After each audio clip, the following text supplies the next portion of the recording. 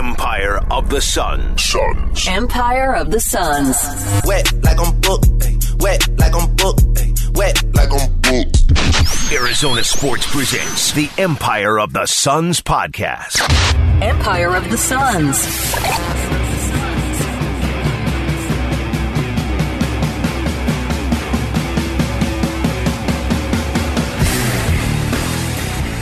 Hello there, and welcome to the Empire of the Suns podcast. My name is Kellen Olson, joined as always by Kevin Zimmerman. Hi, Kevin.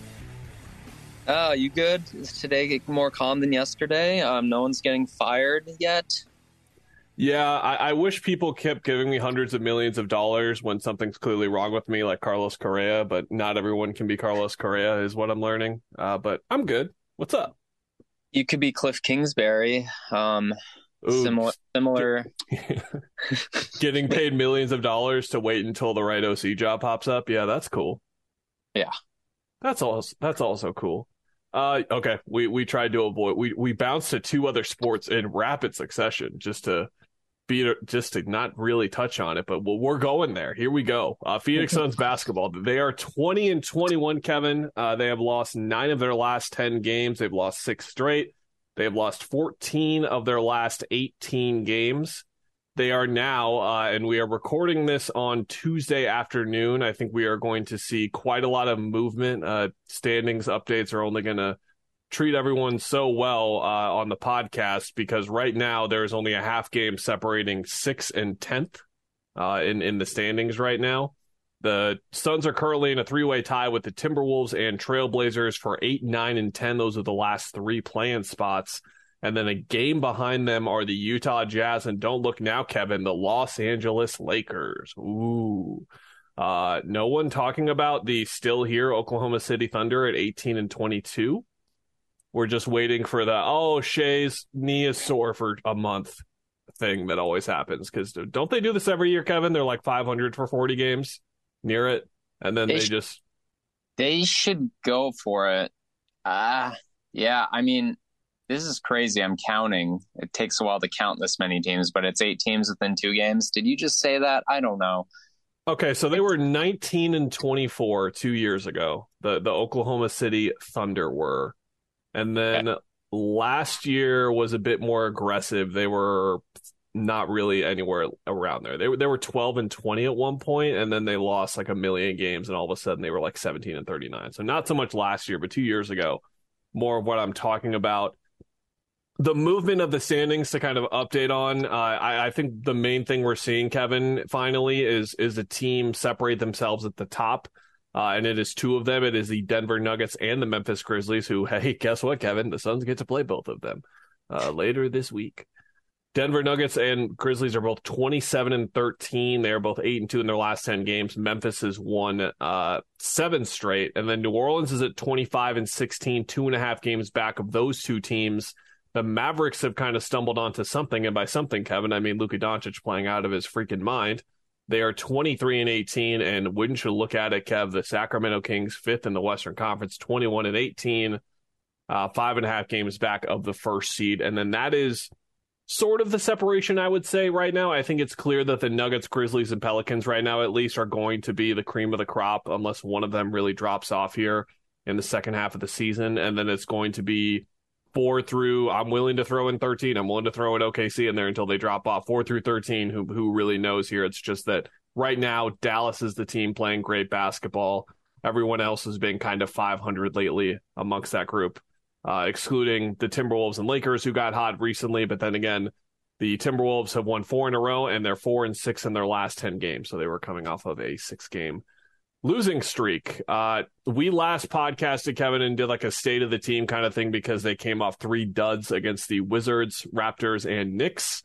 That is less of the story now, Kevin. It is more of everyone is injured on this team. They lost 3 more games. They lost at Cleveland 90-88. That was one of their best efforts of the year so far. A few of our listeners kind of tweeted at me and said, did Chris Paul hear you call him bad at defense this year? Because he specifically looked motivated in that game. He had 25 points, 8 assists, were joking, of course, on that front, but he looked great in that game. And then they play home against Miami and Cleveland. They lose both of those games. I think both of those, again, were solid efforts for the most part, but they just weren't really able to put enough together. They have failed to score 100 points for 4 straight games now. And the notable thing in the Miami game was that Chris Paul played 12 minutes. He left with right hip soreness. He did not play against Cleveland on Sunday. And via Dwayne Rankin of the Arizona Republic, he is not traveling with the team as of right now. They've got a back-to-back that starts tonight in the Bay against Golden State, and then tomorrow against Denver. Then they fly sort of across the country pretty much to Minnesota in the northern part of the country, and then they play in Memphis on Monday. Maybe Chris Paul could catch up with them then. The other thing that happened on the injury front, Kevin, is that Cam Payne re-injured his right foot, I believe, in the Cleveland game, and he is going to be reevaluated in 2 weeks. So that would put him out until the homestand kind of starts again in mid to late January. Then, Kevin, I gotta keep talking because there's more injuries. DeAndre Ayton has been ruled out for today's game against the Warriors. That is via Dwayne Rankin. Torrey Craig and Landry Shamet are both questionable for tonight's game. So that is no Devin Booker, Chris Paul, Cam Payne, Jay Crowder, or Cam Johnson, or DeAndre Ayton. Torrey Craig and Landry Shamet are both questionable. The one thing I'll say on these games, Kevin, is that the benefit of seeing these guys up close and in person, sure, it helps to be in like the locker room and stuff and see guys limping around or whatever, but just watching them even on the court up in person, you can just really see that some of these guys were playing through stuff. I think Torrey and Landry were 2 guys that stuck out specifically, so I'm not surprised at all to see them pop up on the injury report finally. But they are really going through it, and it's not just the fact of the guys that are out right now. Some of the guys that were in are playing through stuff as well. They're in a really rough spot.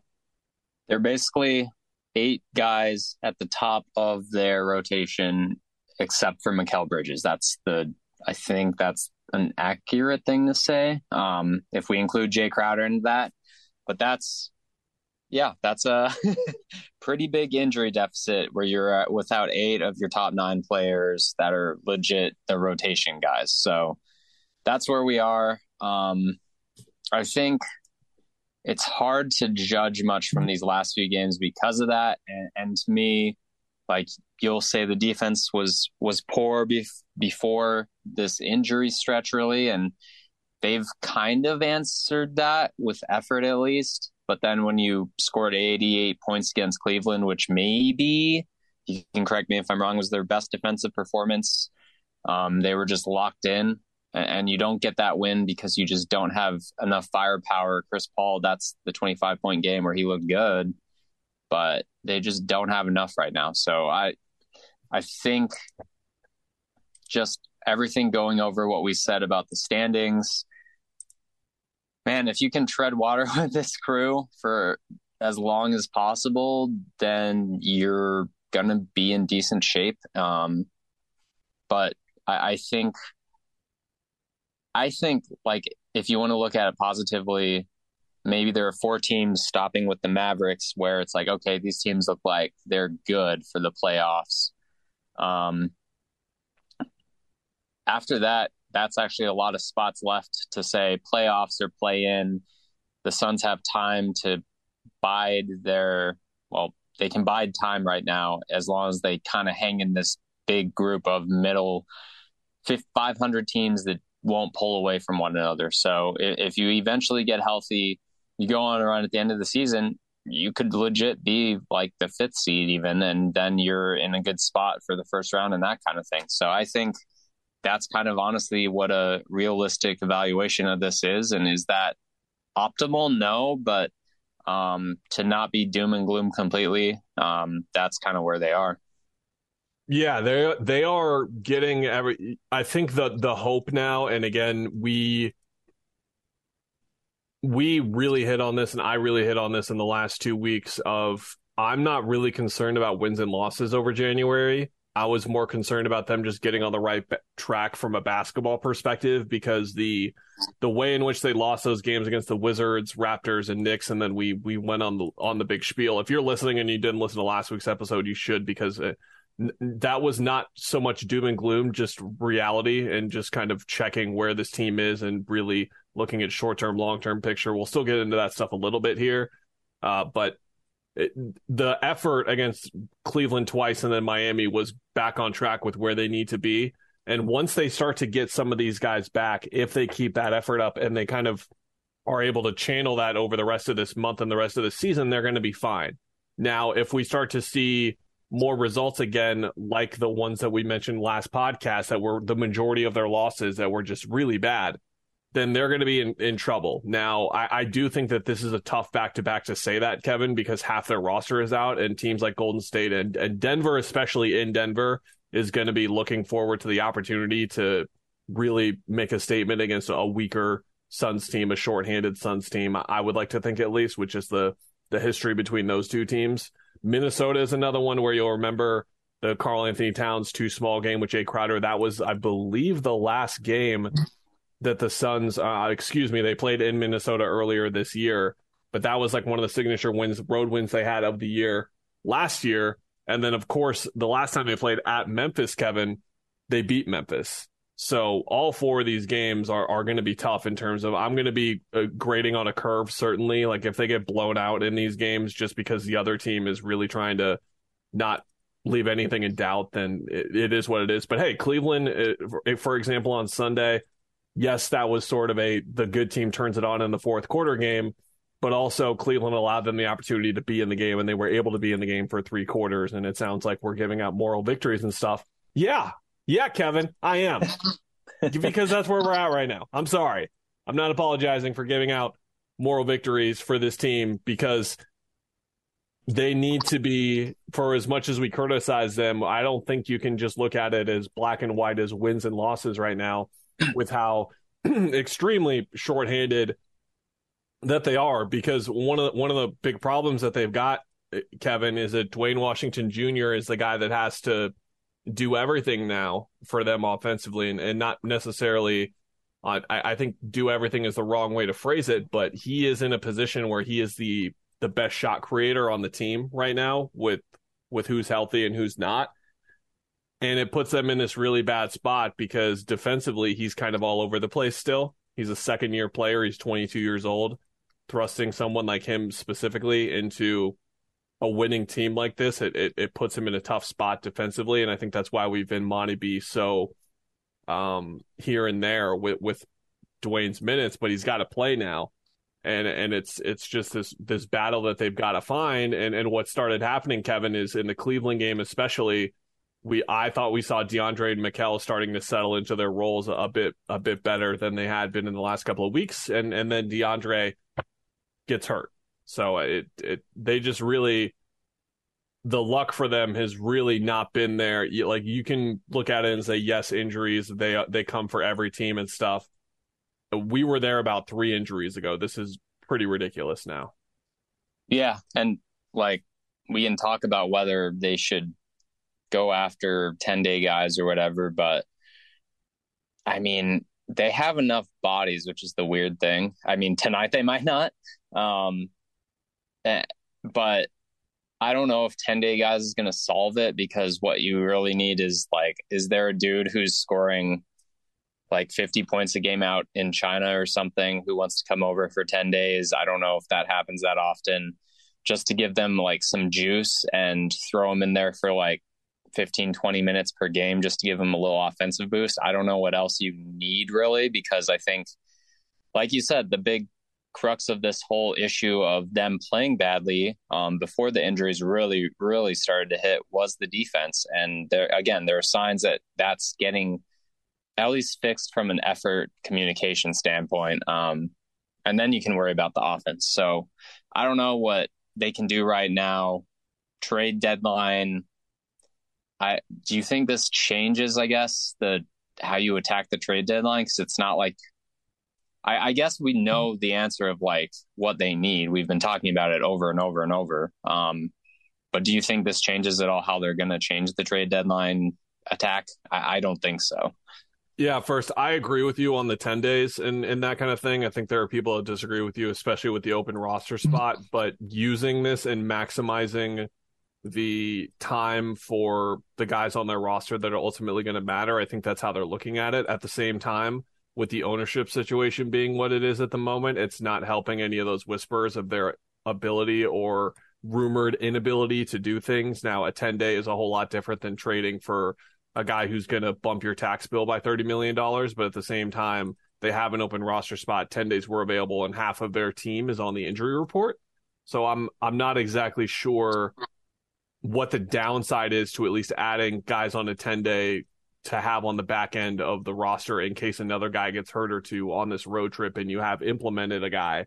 Because the 10-day thing, Kevin, it is what it is when you look at it from a like signing a guy and having him play right away, but that's not really what this is. And I think more so you sign someone like this in an instance where, okay, we are not going to be getting this guy back at this date, this guy back at this date, and this guy back at this date. The injuries to me, Kevin, for Cam Payne and Devin Booker especially, are not going to be ones where they get someone back in, let's say, 10 days. Like, it does not seem like either of those guys are going to be back in 10 days. Cam Johnson, I don't know. I've seen signs of progress from my very limited viewing after shoot around, before games, things like that. He's definitely been ramping up his conditioning, but him ramping up his conditioning is very different than someone who's been out for 3 games ramping up their conditioning. It's a different process. So I'm not willing to go too far on any speculation there. But those long-term injuries, and then of course the Jay Crowder thing, which is going to go for another couple of weeks here, I'm not sure I understand why they haven't signed a 10-day guy for at least right now or in the next couple of days, so that if another injury or two comes, you have a guy that has at least gotten to know your system a couple of days, so when he plays, you're in a better position, and not just signing the 10-day guy when you literally need a body to be on the court because there is no one else that's healthy enough to play. I think that's where I'm at with 10 days and with the open roster spot. But to your point, I wrote a ridiculous story on ArizonaSports.com about Kyle Kuzma using Hannah Montana lyrics. I wrote a Olivia Rodrigo lead in a recap the other day, and someone challenged it on Twitter, and I was like, oh man, you think that's ridiculous? Wait a second, buddy. I wrote that story and stand by it still. I wrote the fact that if there is a vision, and I think this was a 9.2 out of 10 in terms of best case scenario for the Suns, it would be being able to trade for someone who you're basically just using the expiring salaries and picks, and then trading for someone who can help you both in the short term and the long term. You would be signing him with the understanding that Ishbia would pay more for him in free agency than anyone else, and you would give him that money. And if that's not a thing that is under consideration right now, even known at this time, then yeah, you can't trade for him right now. It's a whole lot different than it was 6 weeks ago when we were talking about trading for someone on an expiring contract, for example. But the bird rights and things like that, the long-term fit for him especially, I think that a lot of it is there. And then when you sort of reshuffle, soft reset, whatever you want to call it, your team in the offseason that it seems like they do need to do, you have the stability of him there. Like, you have another piece kind of already in ahead of time. I think that's kind of what I didn't get to in that piece that I thought made a lot of sense about him, and I just wrote about everything in his game. We don't really need to talk about him. I think everyone by now has seen enough Kyle Kuzma or heard enough about Kyle Kuzma that they watched a highlight reel of him for 5 minutes and kind of understood what his game brings. But it now, Kevin, the T word is coming up, and I'm 3 days away from muting the word tank and tanking on my timeline. I don't understand why. Are people actually talking about tanking, Kevin? Because tanking and trading, being sellers at the deadline are two different things. You don't have to be so extreme about it. Man, when you were like, hey, we should podcast and talk about this, I apparently have not been on Twitter very much because I've had a week of yesterday was the Cardinals firing everyone. I had COVID before that, and then also I'm navigating like a post having Cox cable situation, so I've just been not, I guess, around my phone or disconnected or something. And yeah, I have no clue, man. Like, I'm in the mindset of like the really aggressive thing to do is like trade Chris Paul. So that's where I don't understand tanking in a sense of, one, James Jones isn't the person to ever do that, right?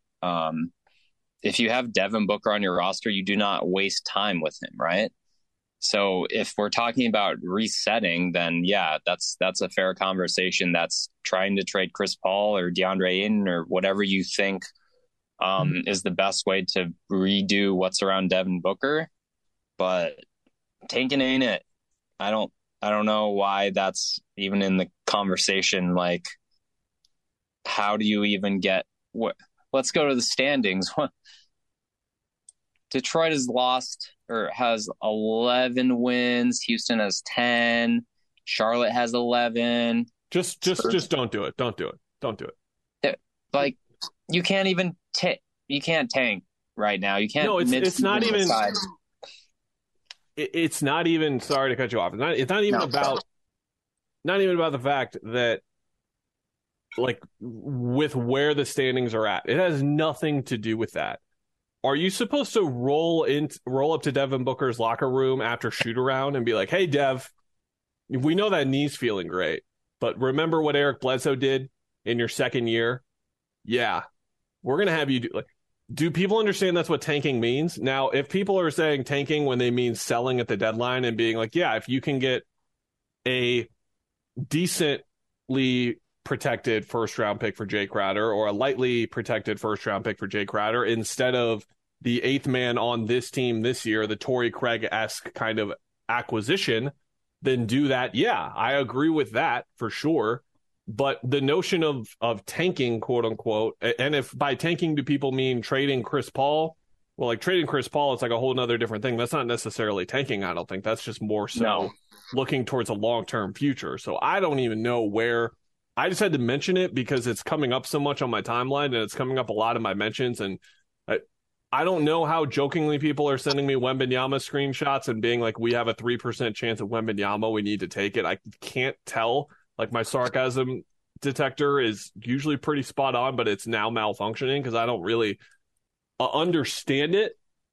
And the whole thing is you can do soft resets and all that kind of thing. It's all well and fine. You can do some version of that, but you can't just try to stop winning games. And that's what tanking is. Tanking is doing your best to put your team in a position to lose.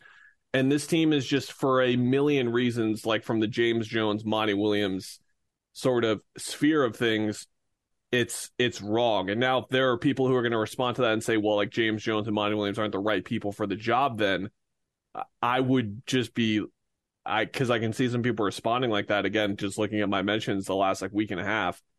I think that's just blasphemous, because I'm like, what are they going to do next year? They're going to try and win a championship next year again, obviously. So what for 3 months or whatever, or for 2 months of just playing terrible basketball, again, this conversation does change, Kevin, if Devin Booker is out for the year or something like that. Like, if there is season-ending injuries to Devin Booker or to Mikal Bridges or to DeAndre Ayton or to Chris Paul, things like that, right? That's when these types of conversations actually start to come up a bit. But they can only go so far, because at the end of the day, when they're fully healthy, they have a really, really good basketball roster still. It's just that they're so injured right now. I think that people are losing their perception a bit, to say the least, of where the team is at structurally. Yeah, I think the big thing is we haven't reached that point where it's going to have to take a season-ending injury, like you said. And then, even then, I think we would see not very much of a shift in how this team operates. Like, yeah, maybe they start looking ahead next year in the salary cap, and that's why the Paul and the DA things, to me, are just, their contracts are a lot of money. So if there are ways to offload those and reset, to give yourself salary cap relief. If you don't see Cam Johnson re-signing with you for whatever reason and you want to get value out of him, maybe you do that then. But I don't think we're there yet.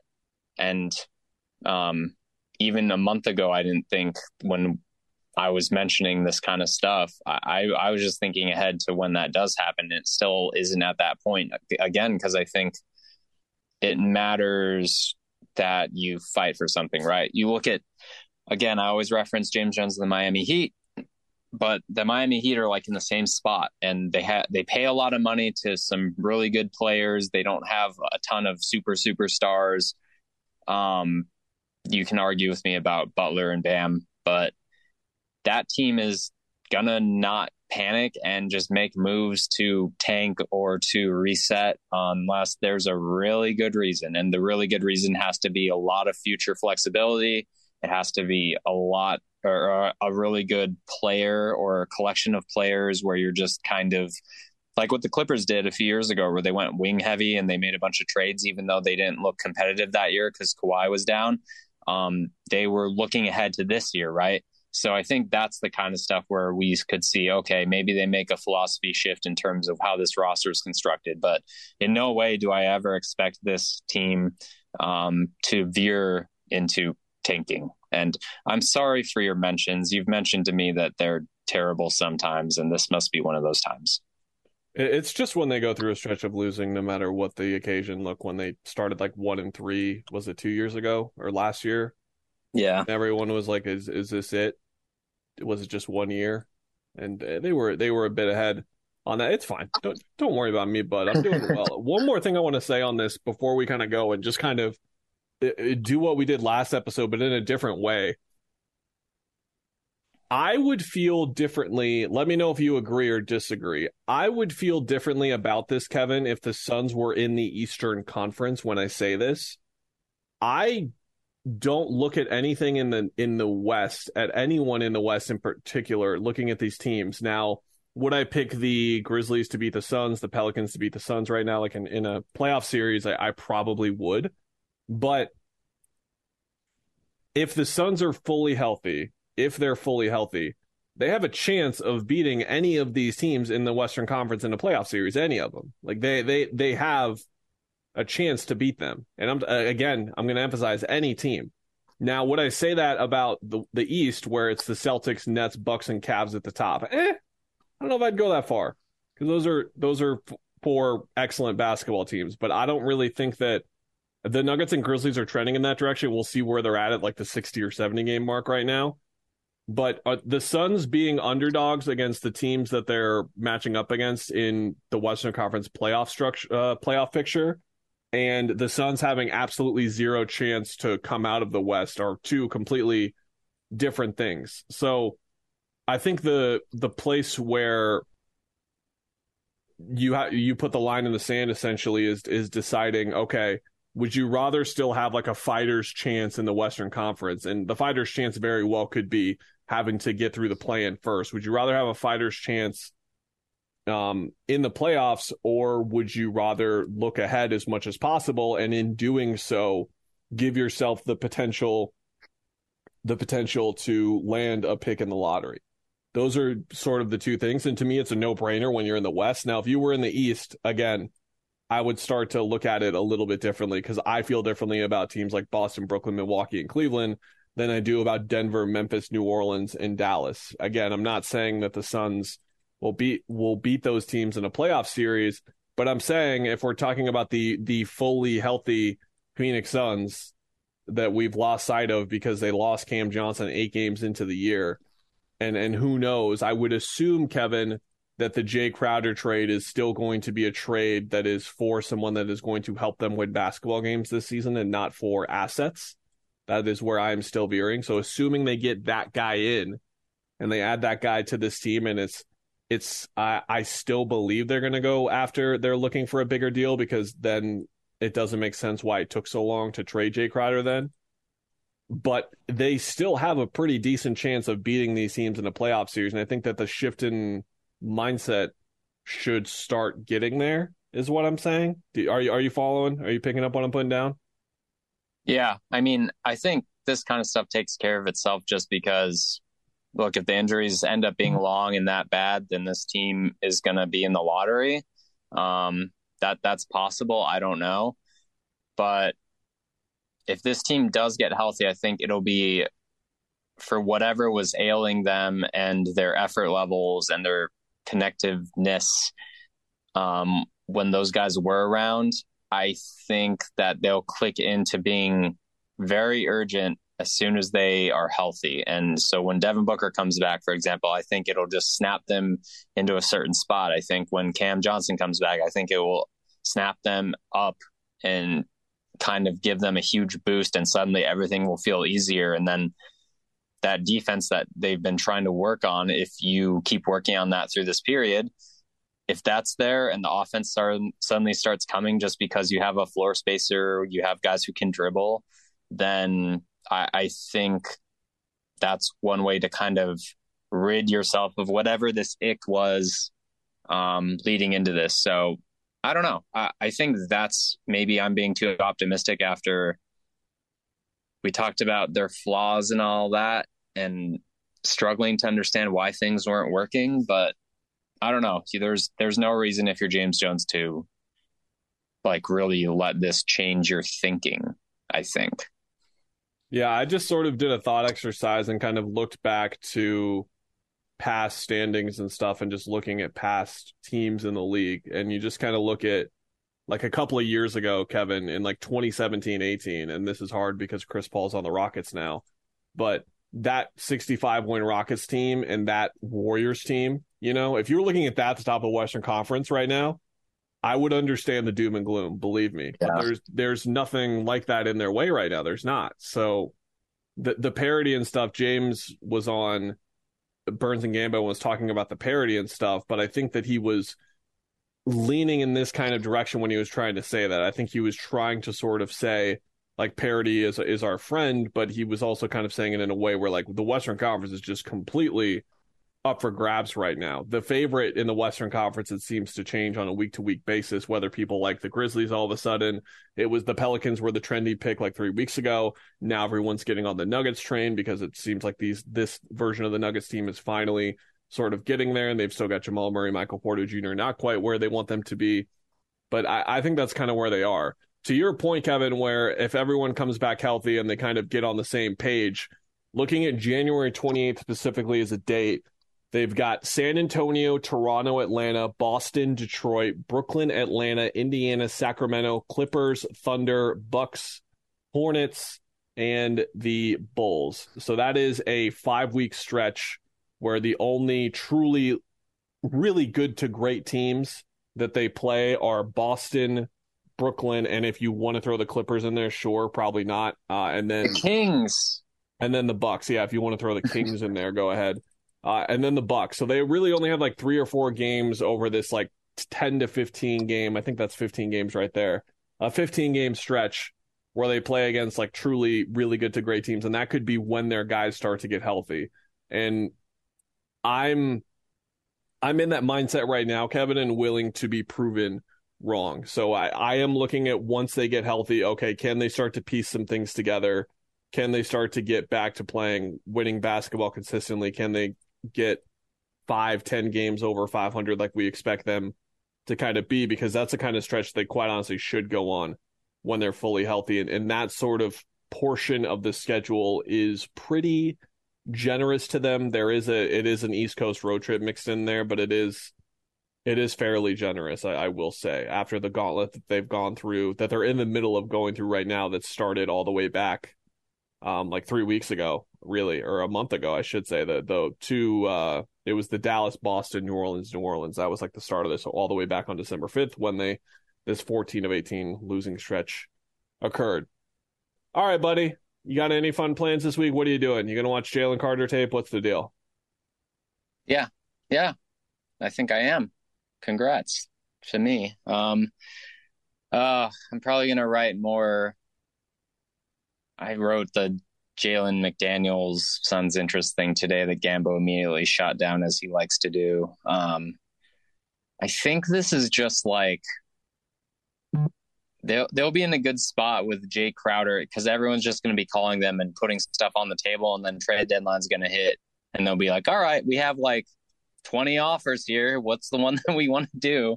So yeah, I think that's going to keep happening and for the next month, and then they might do stuff on the trade deadline or not, but they should probably trade Jay Crowder at least. Yeah, we should start mentioning Dario too. He's on an expiring deal, so if you can use his expiring deal kind of in any way, you should want to. Steph Curry in tonight, by the way. So if you want to put the kid down early, Kev, and get some nice sleep for your 7 a.m. shift tomorrow, I don't think anyone listening will judge you. I'm sure if there's one reason to stay up, it's on TNT. So I'm sure Charles, Kenny, and Shaq will be making their jokes at halftime and afterward about. So Twitter will be a healthy place to be tonight, is what you're saying. Super healthy. I'll be there. Whether I like it or not, I'll be there. All right, everyone. Thanks for listening. We'll be back next week. See you then.